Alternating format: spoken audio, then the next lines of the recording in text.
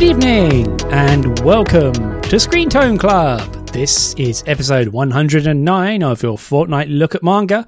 We are recording on the 7th of August 2022 for release on the 9th of August 2022. I was about to say, what's the 39th of August? That doesn't make sense. My name is Elliot Page, temporarily discombobulated as always, and I'm joined as always by my lovely co-host, Mr. Andy Hanley.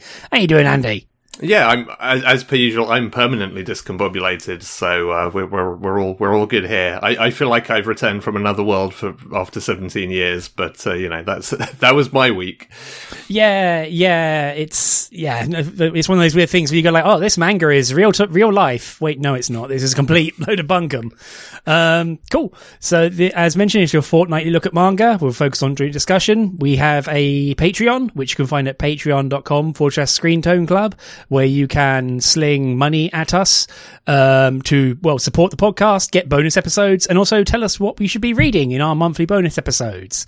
Our most recent episode, so just to let you know the secret powers we have, you can't see me doing jiggly fingers into the microphone here, is that we did an episode on Reborn as a Vending Machine, Now I Wander the Dungeon. And then, 4 days after we released the episode, an anime was announced for it. So, behold our power. We have the ability to warp reality to make weird conceptual isekai light novels into reality. Although that was going to happen anyway, because everything isekai gets hoovered up into the anime bag, I feel, these days. Yeah.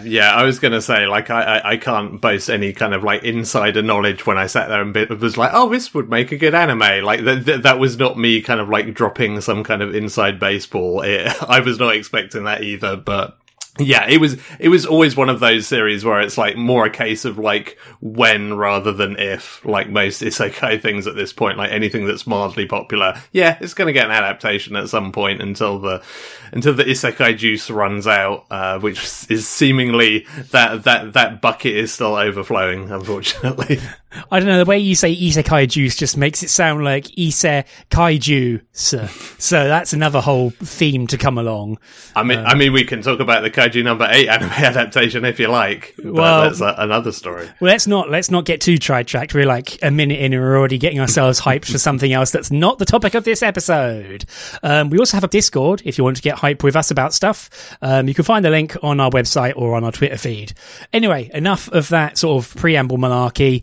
With one last thing I need to remember is the Patreon shoutouts, Mr. Rob Jessup, the Bluehead Cyborg, and Seeger's Gert. They support us at the shoutouts tier, and so, well, they get this little shout out. Hooray. Anyway, let's get right into the manga, shall we? Shall I take first stab, Andy, at this one? Yeah, let's do this. Given that I've made a joke at this series' expense already, let's get it going. Yeah. So our first pick was Uncle from Another World, Volume 1, by Hotonodo Shinderu, which I think is a play on words or an epithet joke. Their previous work appears to be anthology work in a Nagatoro-san anthology comic. It's published by Yen Press. It's not complete either here or in Japan. We've got 4 volumes out here in English, with a 5th one pre-ordering right now, and there are 8 volumes out in Japan. There is an anime which is currently having its season airing at the moment, which never thought this would get an anime, but hey, more fool me, I guess. And so Uncle from Another World is a case of very obvious nominative determinism. The series opens with Takafumi, a 17, 18, indeterminate age, university student who is a bit sort of nerdy, glasses wearing, rather sort of dour dude, who comes to hospital because his uncle has woken up. His 34-year-old uncle, who has spent the last 17 years in a coma, has suddenly woken up and appears to be, fine is a very stretched term in this instance. He starts speaking in a strange language. After a bit of harassment, he starts making magic happen, and he is a lifelong Sega fan. And so, much like that film, The Death of Lenin, he's in for a rude awakening as everyone tries to keep him away from the fact that, Sega ain't doing too hot no more. And, he entered a coma before things started to go really south for them. I think it's set in 2016. So, 17 years puts him at 1999, which is like late Saturn, like beginning murmurs of the Dreamcast, which he has no memory of. Important console wars update, because you're going to get a lot of that in this volume. And so this uncle, who has a name, but we don't find out about it for a while, is quite maladjusted. But, he went on 17 years of adventures in an alternate world, which he starts telling Takafumi about. And Takafumi initially kind of is trying to palm off Uncle because his healthcare and ongoing coma has been a source of stress for the family and put a number of fracture lines in.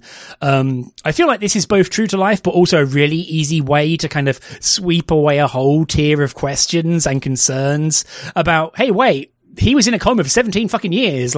Shouldn't there be more people waiting for him? And it turns out now we can just push that away and label it under family strife. Anyway, and so he, of course, does the very sensible thing as an uncle, is start a YouTube channel and basically become a YouTuber, not a VTuber. It's not quite that cutting edge, but he does become a YouTuber, doing magic, talking about Sega, and generally being a fish out of water who is very wedded, of course, to the stuff that he loved and knew before he went under, basically. And that's kind of the primary source of comedy, is the combination that Uncle had an absolutely shit time in another world. He was in an isekai world where everything was beautiful and lovely, and he was an ugly ass dude who needs a haircut real bad and a fashion makeover.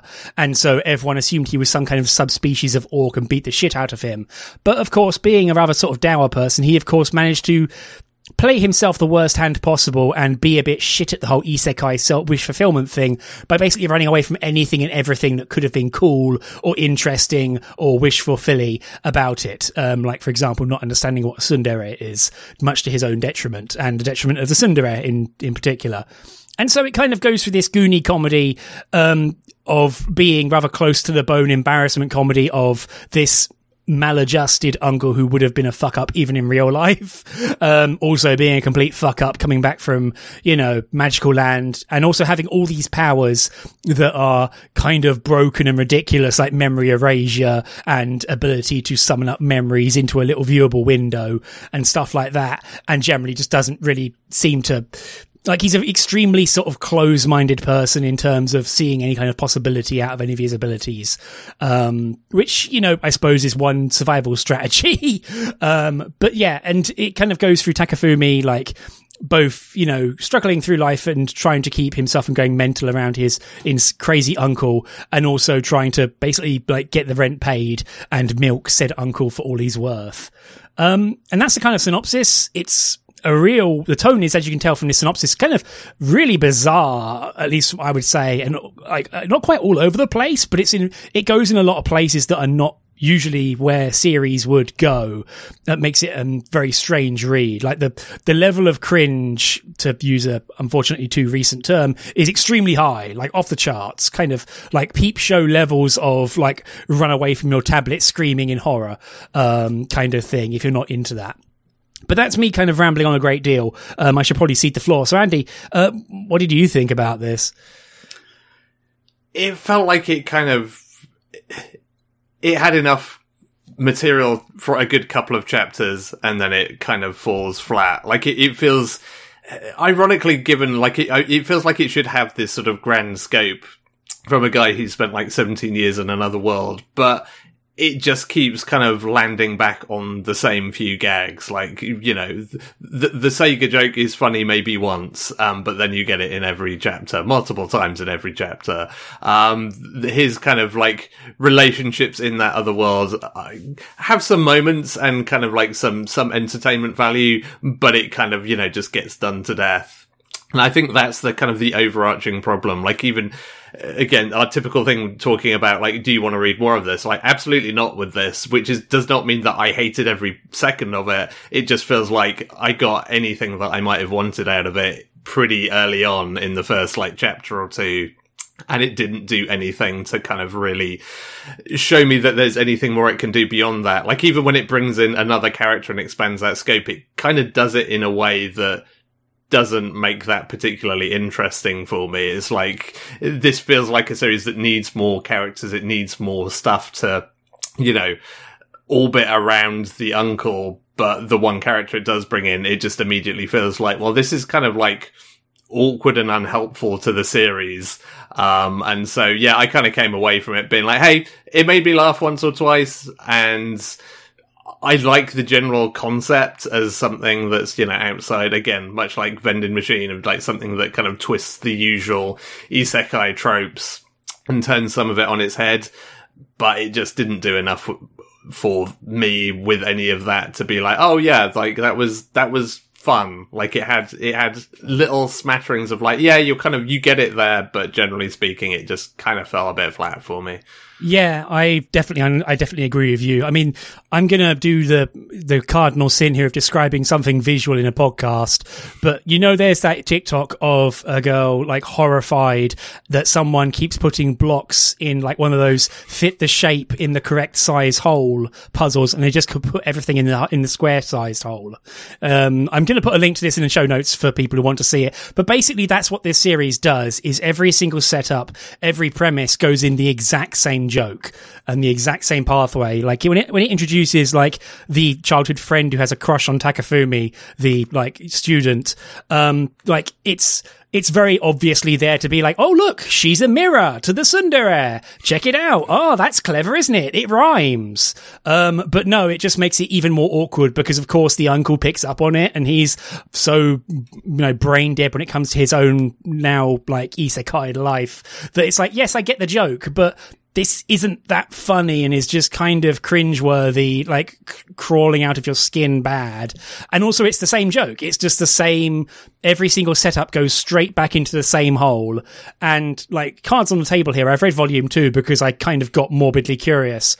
And like, I know I'm drifting out of scope here, but it does the exact same shit in volume 2. And in fact, it kind of doubles down and keeps doing the exact same thing over and over and over again, and also broadens its scope to consume more characters to make them hidebound to the exact same joke over and over again. Like, you know, there's that ice girl who's like, you know, a quest NPC basically, and she's like an ice girl, an ice witch or whatever, and he's supposed to go and get her some flowers to like, you know, for her heart, and she will give him the gold slaying sword and all this. But instead he sequence breaks the isekai world because of course it uses video game mechanics, despite the main character Uncle also complaining he doesn't play RPGs, even though he lived one for 17 years. And so he just doesn't understand any of that language. And the joke is that he accidentally, like, basically just both, like, blows her off and fucks up her life and her entire, like, destiny. And that joke repeats, like, 3 times. And each time it's like, oh, you're going to introduce this character? No? Oh, it's the same joke. Fuck. And that's it. And it's that every single time. Like, it's the same gag each time of like, oh, okay, we're back to this setup and this branch of characters. And it's the same fucking joke again. And that's kind of it.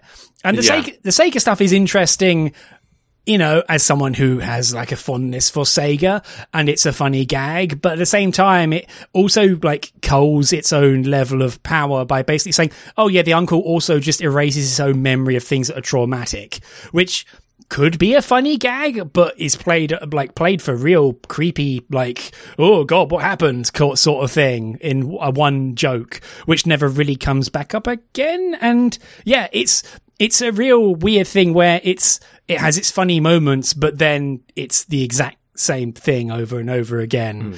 Just a self-limiting and spiraling to a single point. Like it's into some kind of weird singularity where every single event gets siphoned back down to the same gag, and that's it.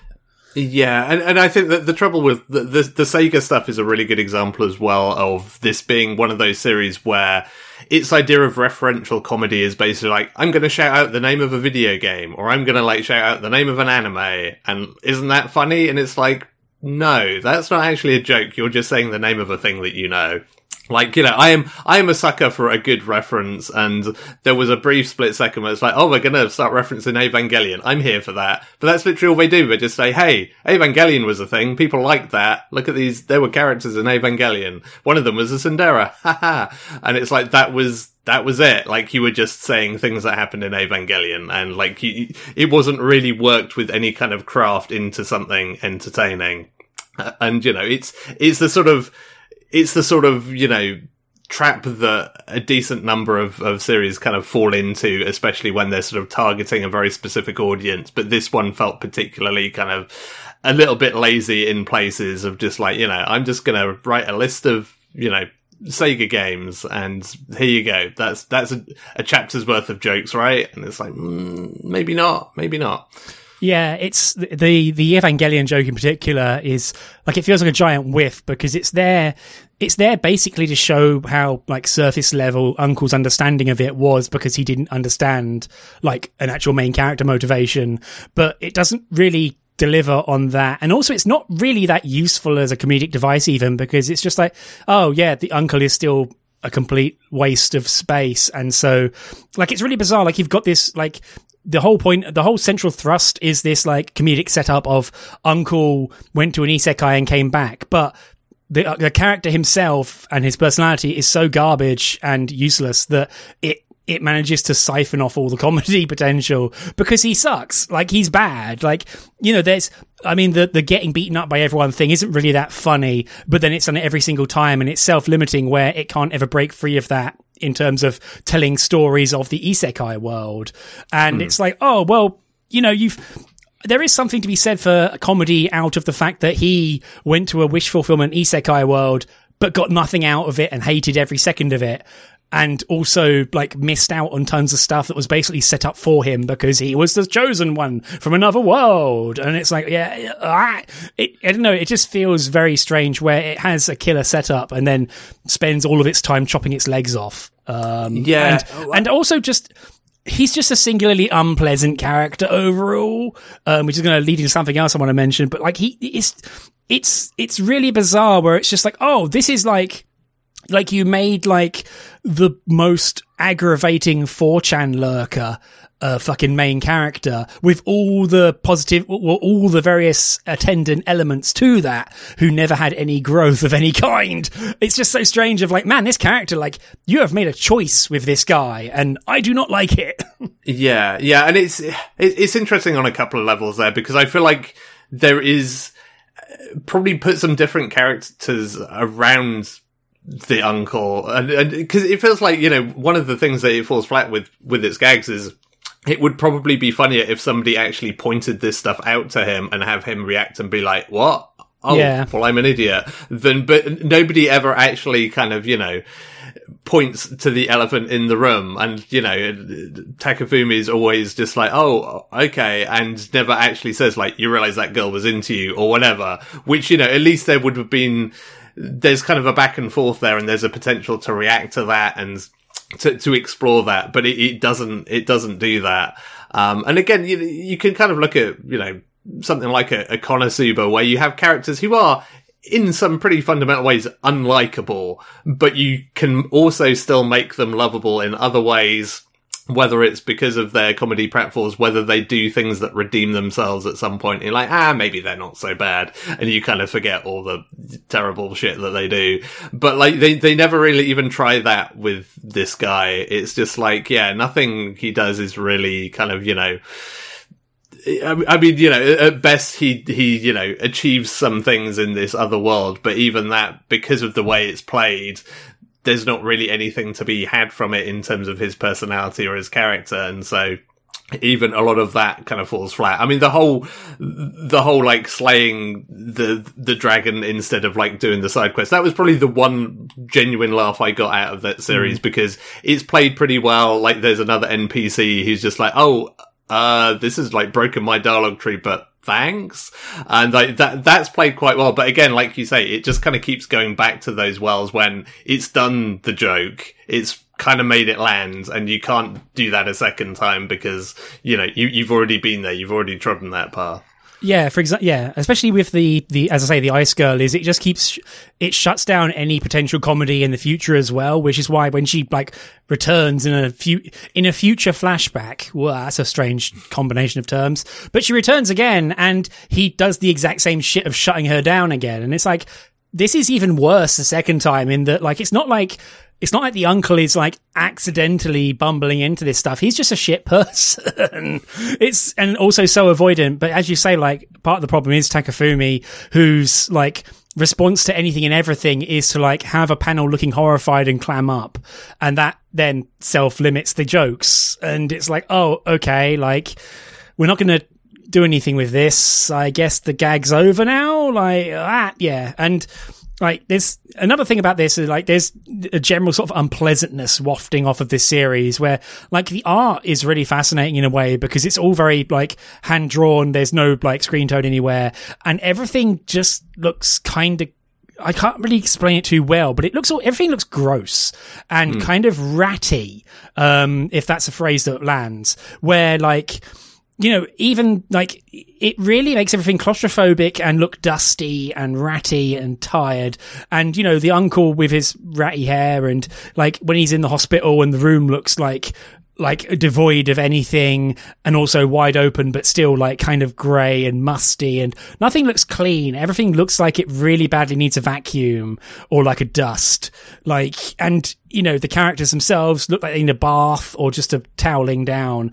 And every single thing just looks really kind of like just unpleasant. It's not like gross or like covered in blood and ichor or whatever. It's just like, sorry, as you can tell, I'm kind of struggling to explain this well, but it's detailed and it looks really nice. And like, hey, they draw a really nice Sega Genesis in this.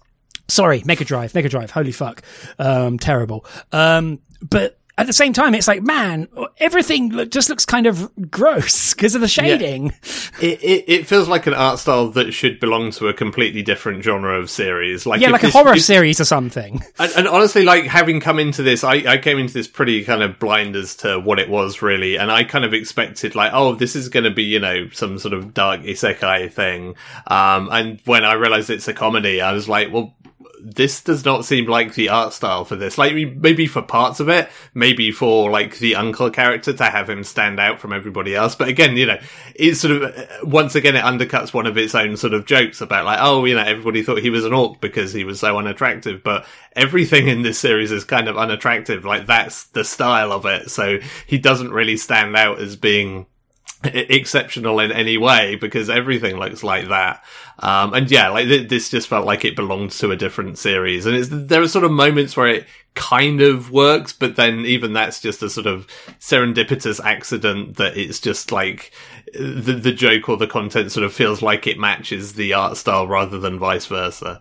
Yeah. It's bizarre because it's clearly of a high level of craftsmanship and like, you know, effort and achievement in terms of drawing the actual panels, but just the atmosphere of it is so claustrophobic, oppressive, like gross, like all that sort of stuff. Just, you know, like some of the nicest things you see in this are the really well drawn Sega peripherals, and sometimes especially the elf girl, because she is drawn well and doesn't look like she's covered in a thin layer of dust or like ash. And so yeah, it just makes. Yeah, this series, yeah, like I couldn't bring myself to hate the series. I mean, I bought volume 2, but it's very, very strange. Like, it's a very strange series. And as I say, like it really calls to like a embarrassment comedy peep show type thing, which is something I really can't deal with and don't really like. But like it's very irritating because there's something here that's interesting amongst all the yang we've talked. It's like, okay, there is an idea here, but just everything about this and reading it makes me want to just like tear the pages or the virtual digital ebook pages out and run away. Especially because, as I say, the main character just sucks. Like, I hate him. I really don't like him. By the end of the volume, I just wanted to pin him down, shave his head, and like, I'd just make him go outside for like he is the person for which touch grass exists as a term or a command. Maybe I'm being a bit cruel, but it's just like fuck, like yeah. And the weird thing for me is like conversely, I really enjoy something like Peep Show, and I can really get something out of a series like that. But I feel like this doesn't even do that well enough, because it never really leans into the fact of like, oh, this is embarrassing again, because nobody calls anyone out on it, or anything like that, to, you know, have any point of realization where he'd be embarrassed and be like, oh my god, I'm such an idiot. Like there's no friction between anybody. Everybody just says their thing, and, you know, there's a reaction phase to it, and then it moves on to the next thing. So yeah, it's a really unusual series. It's one of those, it's definitely a series where I tried my best not to sit and like backseat write a better version of it in my head, or a version that I would rather read, because I know we do that quite a lot in this podcast. I was like, not guilty. For this one. But like, you know, I feel like, there is the concept I'm really into, and I want to read a good version of this, even whether it's as a comedy or as something else. Like the core idea here is a strong one, but yeah, it just fritters a lot of that away. And, you know, you could have taken away the isekai part of it and just been like, haha, look at this Sega fan, and it would have basically been the same series. Yeah, I now that I've mentioned that we do it all the time, and we probably shouldn't do it as much, but guess what? I'm going to backseat psychoanalyze this series, but it almost feels like it had too many ideas and slapped them all together. It's like, oh, Die Hard Sega fan went into an isekai, and then it's like, oh shit, I spent literally half my life in an isekai, and now I'm back and I'm a fish out of water, but I can still do some magic. And there's also like hey, I'm an isekai YouTuber. Like, there's all these ideas, and also like I am an adult living with my like nephew and fucking up his love life, but then again, like, his love interest is doing that herself as well, because she appears to maybe be the antidote to all this, because she's a lot more like brisk and rude and brusque, and not brisk, I can't remember the word, but she's a lot more brusque, I think. I don't know, help. But yeah, she's a lot more aggressive, but then immediately does the exact same shit of just clamming up whenever, like, he says something utterly reprehensible, or goes, oh, well, you know, isekai things, and just, so yeah, like, it feels like there's almost too many series in here. And then you've also got the art, which looks like a thriller or a horror story. And so it's just like, wow, there's a lot here, and together this does not work. But it kind of does. Like, sometimes it makes me laugh, and sometimes it does have a funny gag, and sometimes it's like the idea is good, and then I just read it and want to just like pin the entire cast down, shave their heads, and say fuck off. Like, maybe I'm being a bit aggressive, I don't know, but that's the kind of result of reading this, is just getting annoyed at the cast. Yeah, and yeah, for me, this was okay as a single volume read, but it was a very definite, like, you know, I've got as much as I'm going to get out of this at this point. And yeah, the fact you read volume 2 and it doesn't really change things up, but like, this didn't even feel like a series that had a roots to be something kind of grander or do something different. Like, it felt like it painted itself into a corner pretty rapidly, and then you know, there's not a lot else it can do. So yeah, like, it was fine. I mean, I didn't find myself being kind of like devastated about how bad it was, or be like, oh my god, I can't believe I had to read this. But it was just, it passed me by with relatively little kind of emotion in any direction, apart from a laugh or two. Yeah, I must admit, like, the fact it's 8 volumes and still ongoing is kind of whoa, okay, sure. I mean, I guess, but the main problem with that is the fact that, like, after like 1 and for me 2 volumes, it's like every time anything really happens in this series, it self-limits back down to the same gag and the same situation. Like, you could have Uncle go out and try and get a job, like, way, and, you know, of course, there's always the hanging threat of, oh, what if they bring over the tsundere elf girl from the other world? Oh, fuck! Like, you know, again, sorry, I'm backseat writing again, aren't I? Fuck. God damn it, Elliot. But yeah, it's just one of these things where, like, having read a volume or two, it's just like, well, I can't see it doing that, because I can't see it doing anything outside of doing the same joke again. Yeah. And if it does, it would just, it just feels like it'll circle back around to somehow make it the original set of jokes anyway. So yeah, I have to presume that, like, volume 3 onwards is like Uncle finding out about the Dreamcast and going, oh fuck, like, they made another console, this should have won. No, it didn't. So also that controller sucked. So whatever. Maybe by Volume 8 I'll find out that like Sega make the Football Manager games, and there'll be a whole volume about that. Who can say? I wonder if Football Manager's in Japan. I don't know. I presume it's got to be something like it, but probably, yeah. I mean, they have football. They have J-League, too, yeah. So, but I'm just imagining a bunch of people in Japan like furiously arguing about how Arsenal should play. I mean that's maybe. I mean, there's an isekai I would watch that. Like, I've been transported to some like football league, and I know nothing about football, but somehow I'm the manager of a J-League team. Yeah, Roy of the Rovers Isekai. There we go. Yeah, updated for 2022. Jesus. See, all this backseat writing was worth it in the end. We finally came up with a good idea for an isekai. Did we? I mean, sure. I think we did. Okay, I want to read it, so please, somebody. I don't want to write it. Someone's going to have to do that for me, though. Yeah, we need to get someone out there to write a web novel. Roy no Rovers no Daiboken. Yeah, that grammar is awful. I know. Sorry, don't kill me. So yeah, Alicia, anything else to mention about Uncle from Another World? No, I think that's it. Quick question. So we're not going to. Well, I'm not going to continue reading it. I don't think you are either. But are either of us going to check out the anime? Like, do we need to do a Russian roulette style thing here? I did have a moment of at least curiosity of like seeing what the art style is like for that and what the pacing is like for that. There is a little enduring curiosity, but I don't think I will, but who can say? Yeah, I looked at the Wikipedia page, and the episode summaries are frighteningly well detailed, and it looks like it's taking quite a straightforward path of adapting a few chapters in an episode and stringing it together. So maybe I will keep tuned and see if I decide to get super bored and watch Uncle from Another World instead of the thing we're about to talk about after a break. So there we go. So here's a break.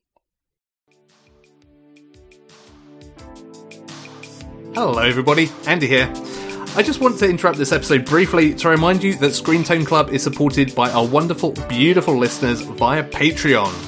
Supporting us on Patreon helps to defer the cost of buying the manga that we read for the show. It keeps the show ad-free, apart from this little bit right here, and it also gives us a much-needed boost to our frankly complicated feelings of self-worth. By supporting us on Patreon, you also get monthly bonus episodes. And additionally to that, if you support us on the $3 and above tier, you'll even get to vote on what series we cover on those bonus episodes. So, to find out more, please head on over to patreon.com/ScreenToneClub. That's patreon.com/ScreenToneClub. Sign up today and you get access to our full back catalogue, which now spans over 2 years of bonus episodes. Whether you're a subscriber or not, thank you so much for listening, and we now return you to your regular programming.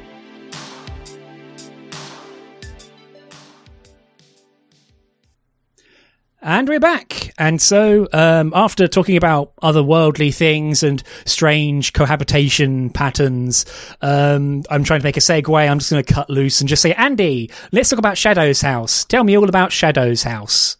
Yeah, Shadow's House Volume 1 is my pick for this episode, mostly kind of predicated off the fact that there's a decent chunk of people that got kind of excited about the anime adaptation of this. The second season is currently airing, and it's one of those weird things where you see a lot of people saying, oh, this is great, but nobody tells you anything about it. Yep. And there's my first line of my notes is, there's a buzz around this, but I don't know why.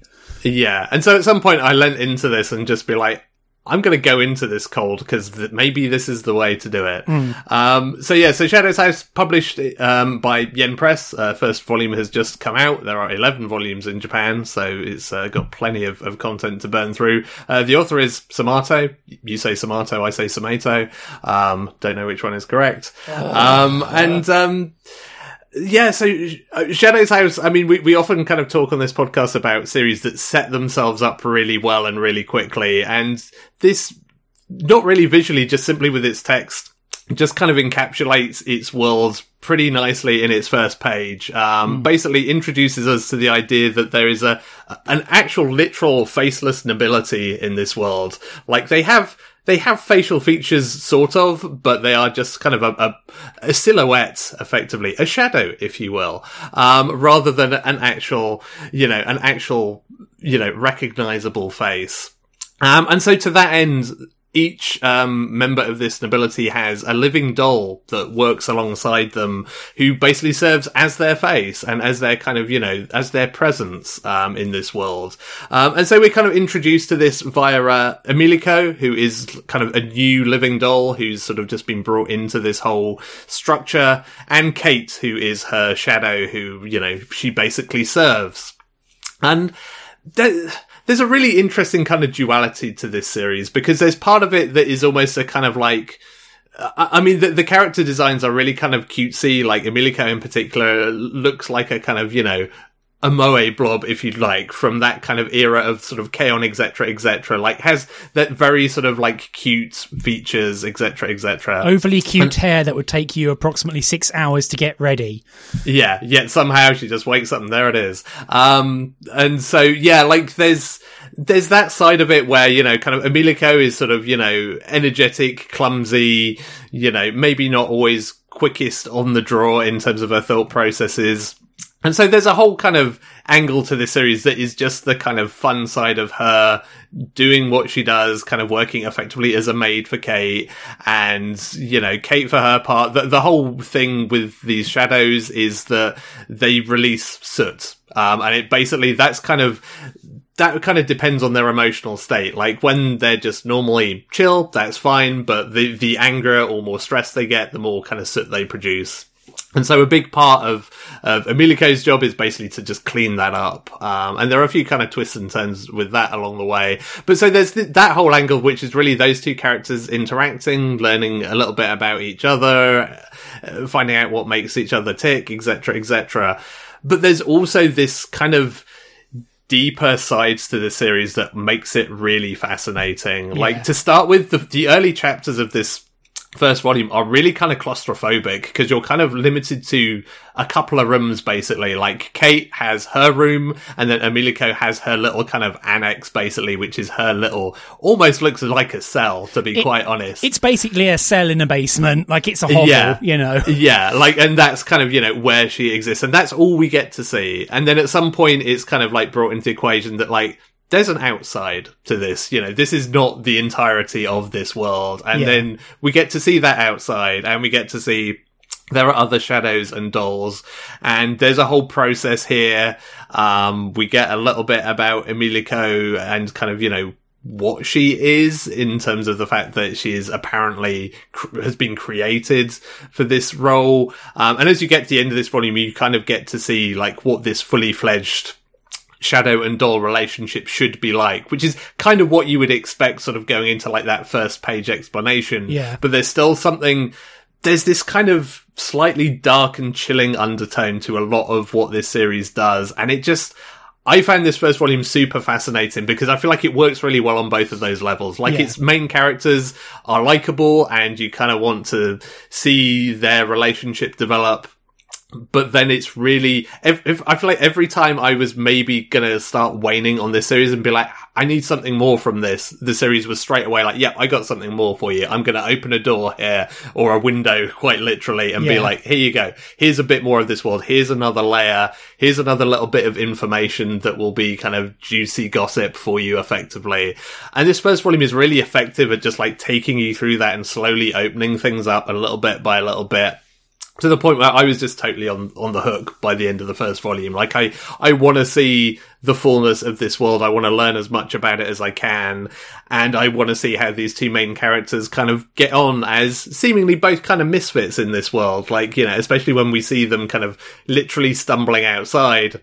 There's a suggestion that they're both kind of ill-suited to the world in which they've both been born in their own unique ways. And so in comparison to the other title we've been talking about here that ran out of road in 2 chapters, this feels like it has a massive possibilities, and I'm very excited to see it explore more of them, quite frankly. Yeah, I'm right there with you. I feel like going in cold is the smartest thing to do. And also, as a warning to listeners, do not, for the love of God, open the Wikipedia page for this, because it just has like later spoilers like quite early on and dropped in. So if you are going in cold, do not look at the wiki, because it will start like revealing layers of stuff that is beyond even this first volume, and it kind of, it's a shame.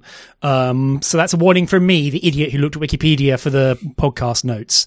But as you say, like there's a lot of things I want to touch on that you mentioned, but like as you said at the start, like it does a really good job of setting itself up in like page 1 or even the cover of the first volume. It's a really, really well drawn cover. Obviously, the art style and the art like achievement and craftsmanship is really high, but also it's just like, oh, these two characters are pointing at each other and one of them is a silhouette, but they have ribbons and better dress, and then the other one is fully fleshed out but has no will ? And it's a really fascinating like first page of like this first color image is a mystery. Have fun. And, as you say, it slowly unveils what Kate's deal is and how she sees the world and how she sees Emilico and how Emilico sees her. And there's always this sort of discordant note throughout nearly everything that is said or revealed, where it's like every single thing said has like a weird tension to it of like, Emilico being basically in thrall to this system she's been created into, like the system of there being some dolls who have no faces and wear freaky like funeral veils, and they do the sort of faceless, thankless work.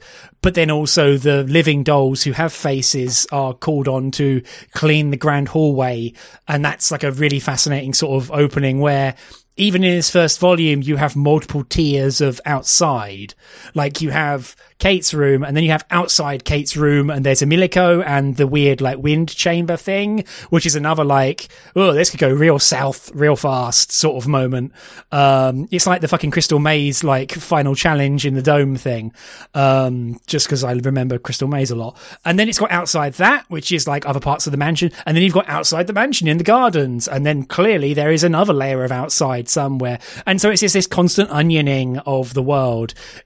While you were talking about it, it actually struck me that it reminds me vaguely of a much more keeping its powder dry version of Promised Neverland, without jumping straight into the like, spoilers for volume 1 of Promised Neverland. It doesn't jump into the like, you're going to get it sort of thing straight away. It doesn't lay that stake out immediately. Like we are still very much in a case of where even the character who would have privileged information, Kate, is herself still puzzling this out and figuring out what is going on here. And there is this latent threat to everything like going on, like not like out and out, we will both die. It's just like, well, this world has particular requirements of us, and this is the structure in which we are living. Yeah. In between, and like, please clean this teacup.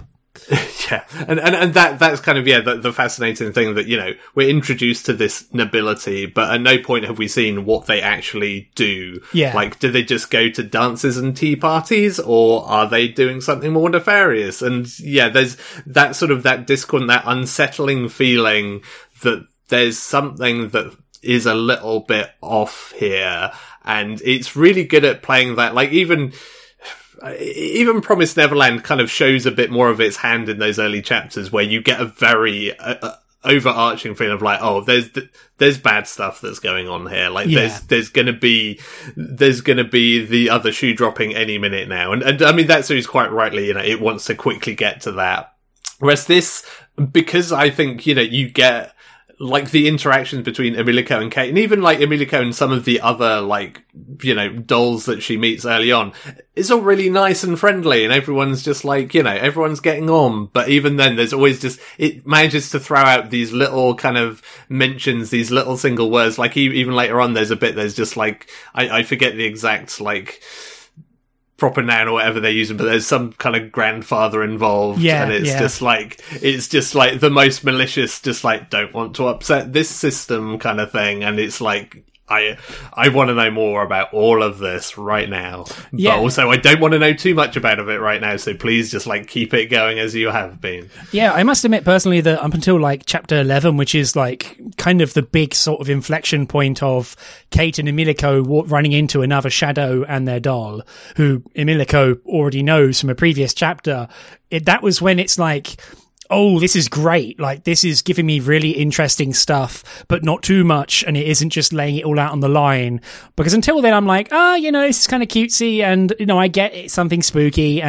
But then when I'm like, oh, and here is Kate not having a fun time, and Kate going outside of her own comfort zone to try and help Emilico, it's like, okay, like, this is a really, I already like these characters, but now this is a really interesting dynamic.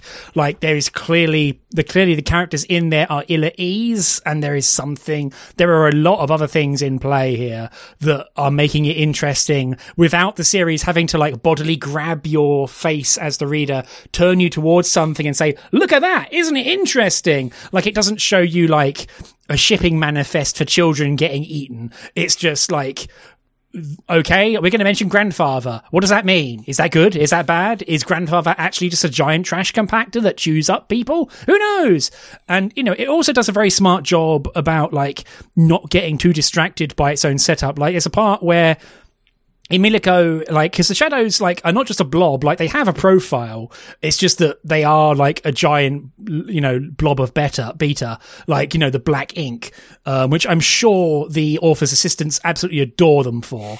But yeah, it's really fascinating where, like, when she turns sideways, you can see Kate's profile and her nose. And of course, like, Emilico, like, puts a bit of foundation on her, and it's like, oh, whoa, like, you can see the outline of her features, and it's like, no, the soot takes it over and claims it. And it's like, that was, I think, a really smart way of just going, we're not going to overly do this or explain it over to death, but here is like one of the things about the shadows that transpires here. So you don't have to worry about it. Yeah, and that's also, like, again, I'm not even sure whether that's foreshadowing anything or not, because Kate kind of freaks out at that point as well. Like, whoa, don't do that. And it's like, is there something to that, or is that just, like, her, like, natural reaction, like, whoa, don't touch me, this isn't how this deal works. And there's a lot of little moments like that where, you can't really, and there are numerous of those throughout these chapters where, the face imprint on the towel. Yeah, and there are very clear kind of, a bunch of delineations of like, you can't do this, you shouldn't do this, without any real explanation why. And it's like, some of them are maybe completely irrelevant to anything, and others are maybe of some import, and it kind of, it never over eggs any of that stuff, but it makes you want to focus and concentrate on what is being said and what is being done, because you feel like there's always breadcrumbs on this trail that you kind of you want to sort of dig into. Yeah, the other half of it, and this is going to be a real sort of like cake and eat it type thing, is the fact that like you also don't want to hyper focus too much or trying to theorize too much, because not only are you going to, make it a bit more of an intense read for yourself, but it's quite pleasant to read just like, Emilico has to clean things for Kate. And at the end, there's a chapter from Kate's POV, which is quite pleasant, where, it's, she lives alone in this weird room and has like her face, a living doll. And it's like, oh, that's a bit fucked up, I suppose. Maybe, like, I guess they're used to it, but are they? And, it really, letting yourself like relax and enjoy it lets those breadcrumbs come to you.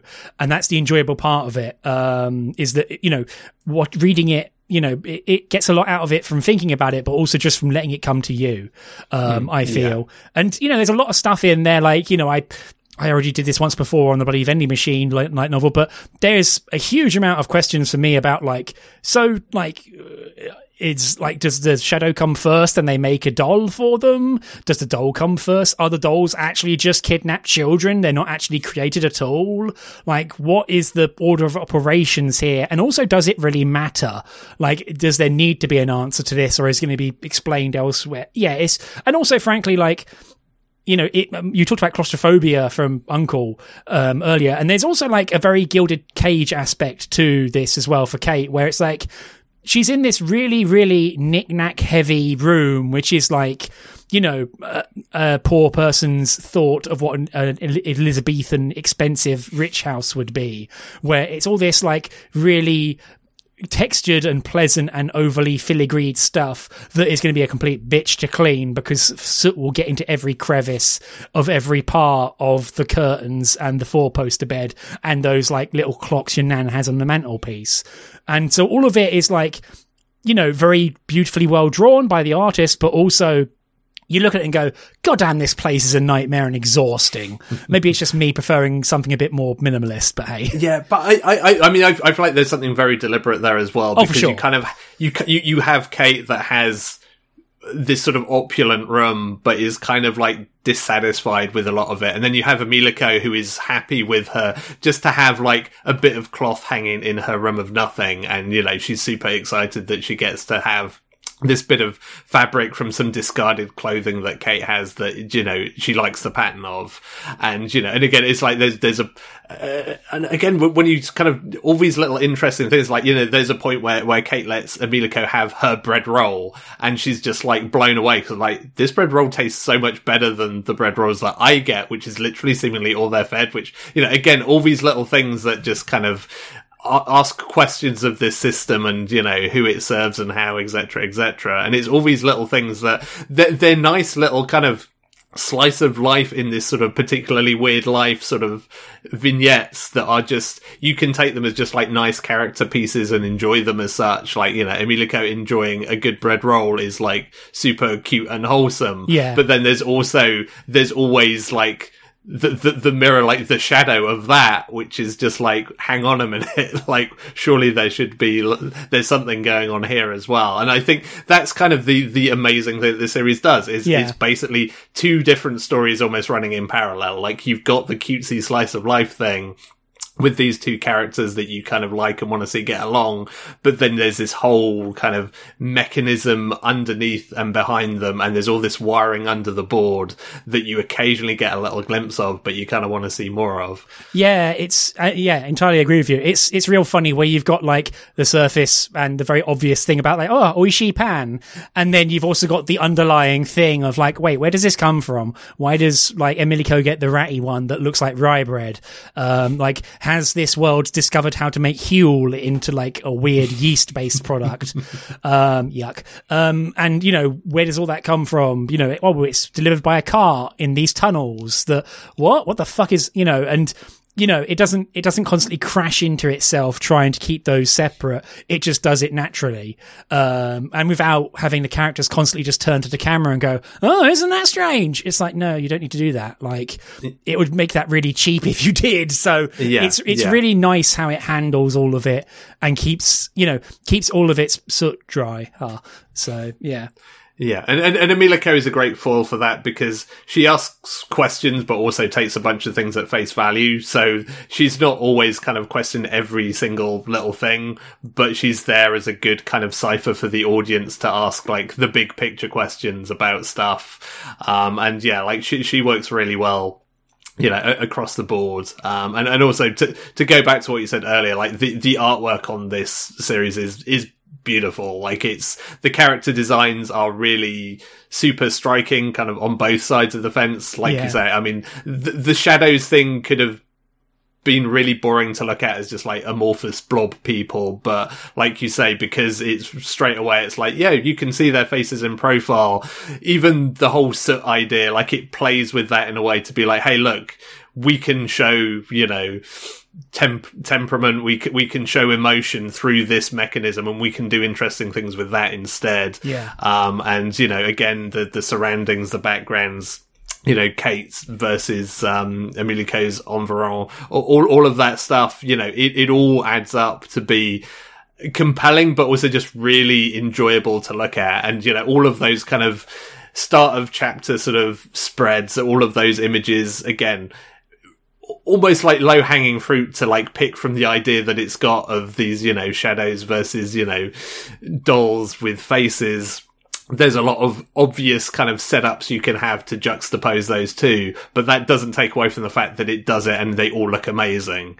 Yeah. At the end of the book, there is that, there's the set of like, you know, eye catch images with like the very dry terms of engagement of what the characters are sort of thing. And it's like, oh, okay, cool. But yeah, it keeps a lot of things floating in the air just right, where it never boils itself down harshly. I mean, you could very easily just go like, oh, which one of us is the prisoner, the doll or the shadow? Like, yeah, go back into Psych 101 already. But yeah, it's really fascinating. I will say the one thing I think about it in particular, and this is, Like, setting aside a lot of very good reasoning I'm sure exists, but I'm kind of amazed that this wasn't rushed out or rushed to publish earlier, given that season 1 already exists, and there's quite a lot of volumes of it, and the next volume isn't coming out till November, which, isn't like a slouch. Like, that's a 3-month publishing cycle, but due to I don't know, maybe it's just because I'm hanging around people who are really excited about this series, and I can kind of see why, that there's a buzz around this, and it's like, well, season 2's airing, maybe you want to like capitalize on that if you could. Maybe the Empress want to, but global shipping is currently fucked, global publishing is currently fucked, everything is kind of like messed up. So I can see why. It's one of those things where you just think like, man, like it would be great if this came out faster. So, part of that is just the fact that I want to read volume 2 now and I can't. So, yeah, absolutely. And I think there's also like, we've been spoiled by quite a lot of other series that have had super fast release cadences. For sure. And like, I guess only so many titles can get that. And yeah, I don't know, maybe Empress have kind of seen numbers that we haven't. And it's like, this is maybe not, priority number 1. But yeah, you would have thought that maybe given it has an anime adaptation that they would have wanted to move a bit faster, and I would not be at all surprised if it was just like, translation backlogs or paper shortages or one of the many other wonderful things we all have to deal with have kind of, put this a little bit on the skids compared to like an optimal release strategy. Because like I am sat here now being like, part of me kind of wants to just stick to reading the manga, but I could just watch the anime and find out more of this stuff, and it sounds like the anime is pretty good, so I could just watch that. Yeah. I must admit, I think I first noticed the series and thought, like, this is being a big deal was when they, like, announced the Nendoroid for it, and I'm like, it's just a fucking Black Void Nendoroid. What the hell are you people doing? But yeah, and actually one thing about the Shadows it does really well, at least in the characters we've seen so far, is it does an excellent job of framing them. Like, most of them have opulent hair that, again, would take you approximately 6 hours to get ready, but it works really well in framing them, both like their face and not face, their clothes. So that works really well for its benefit. But yeah, I have to imagine that, like, the next 2 volumes are scheduled for being 3 months apart, so I presume that at some point a decision had to be made about where to slot this in. I mean, even just finding space on a printer to get books made is hairy at the moment, really. So, I'm not like sitting here going, oh, backseat Yen Press, but it's just one of these things about like, damn, I bet this would do really well if it came out faster. And that would serve me well as well, because I want to read volume 2. So yeah, for sure. I think this will definitely be a returning champion at some point, because I think we're both very much on the hook for this one. Yeah, there's a lot here that's interesting, both in terms of like plot, like the Wikipedia entry, do not read it, sort of stuff, but also just how does it get there? How do the characters work? Like, the characters we've all seen so far, the few of them are interesting, and it's like, okay, like, I am up for each part of this ride, rather than it being like, I just want to see what happens. I don't care about this slice of life stuff, or the other way around. It's like, no, I want to see everything. Like, everything this series is selling, I am totally down for. Yeah, I'm in exactly the same boat. Like, it would work perfectly well if this series like had the duality that it does, and for me to be like, I'm into this bit is fine, I guess. But like, I'm compelled by sort of both sides of the equation, and the fact that it all comes together in the way it does is pretty exciting. So yeah, definitely want to see more of it. Yeah, for sure. And is there anything else to mention about Shadow's House? No, I think that is it, apart from please volume 2 as quickly as possible. Well, yeah, we'll see. Well, to be fair, we read enough manga and light novels that time will fly before we know it. Jesus. So, on that note, what are we talking about next time? So, I have picked something a little more chill. I have picked volume 1 of Nights with a Cat. Also had an anime adaptation announced like in the past week. So yeah. And Andy, how about you? Cool. Yeah. I mean, I'm not sure that Nights with a Cat are chill, because from experience that usually means being woken up at 3 a.m. because Cat is hungry. But maybe that's a volume 2 thing. We shall see. So yeah, my pick for the next episode is one I've kind of had kicking about again off the back of the anime adaptation that people seem to like, and that is that The Great Jahi Will Not Be Defeated, volume 1. Yeah, I'm looking forward to reading this and talking about it, because I feel like somehow like the author of this, who is also the author of Breasts Are My Favorite Thing in the World, which we talked about previously, and they also wrote what's that ongoing anime right now?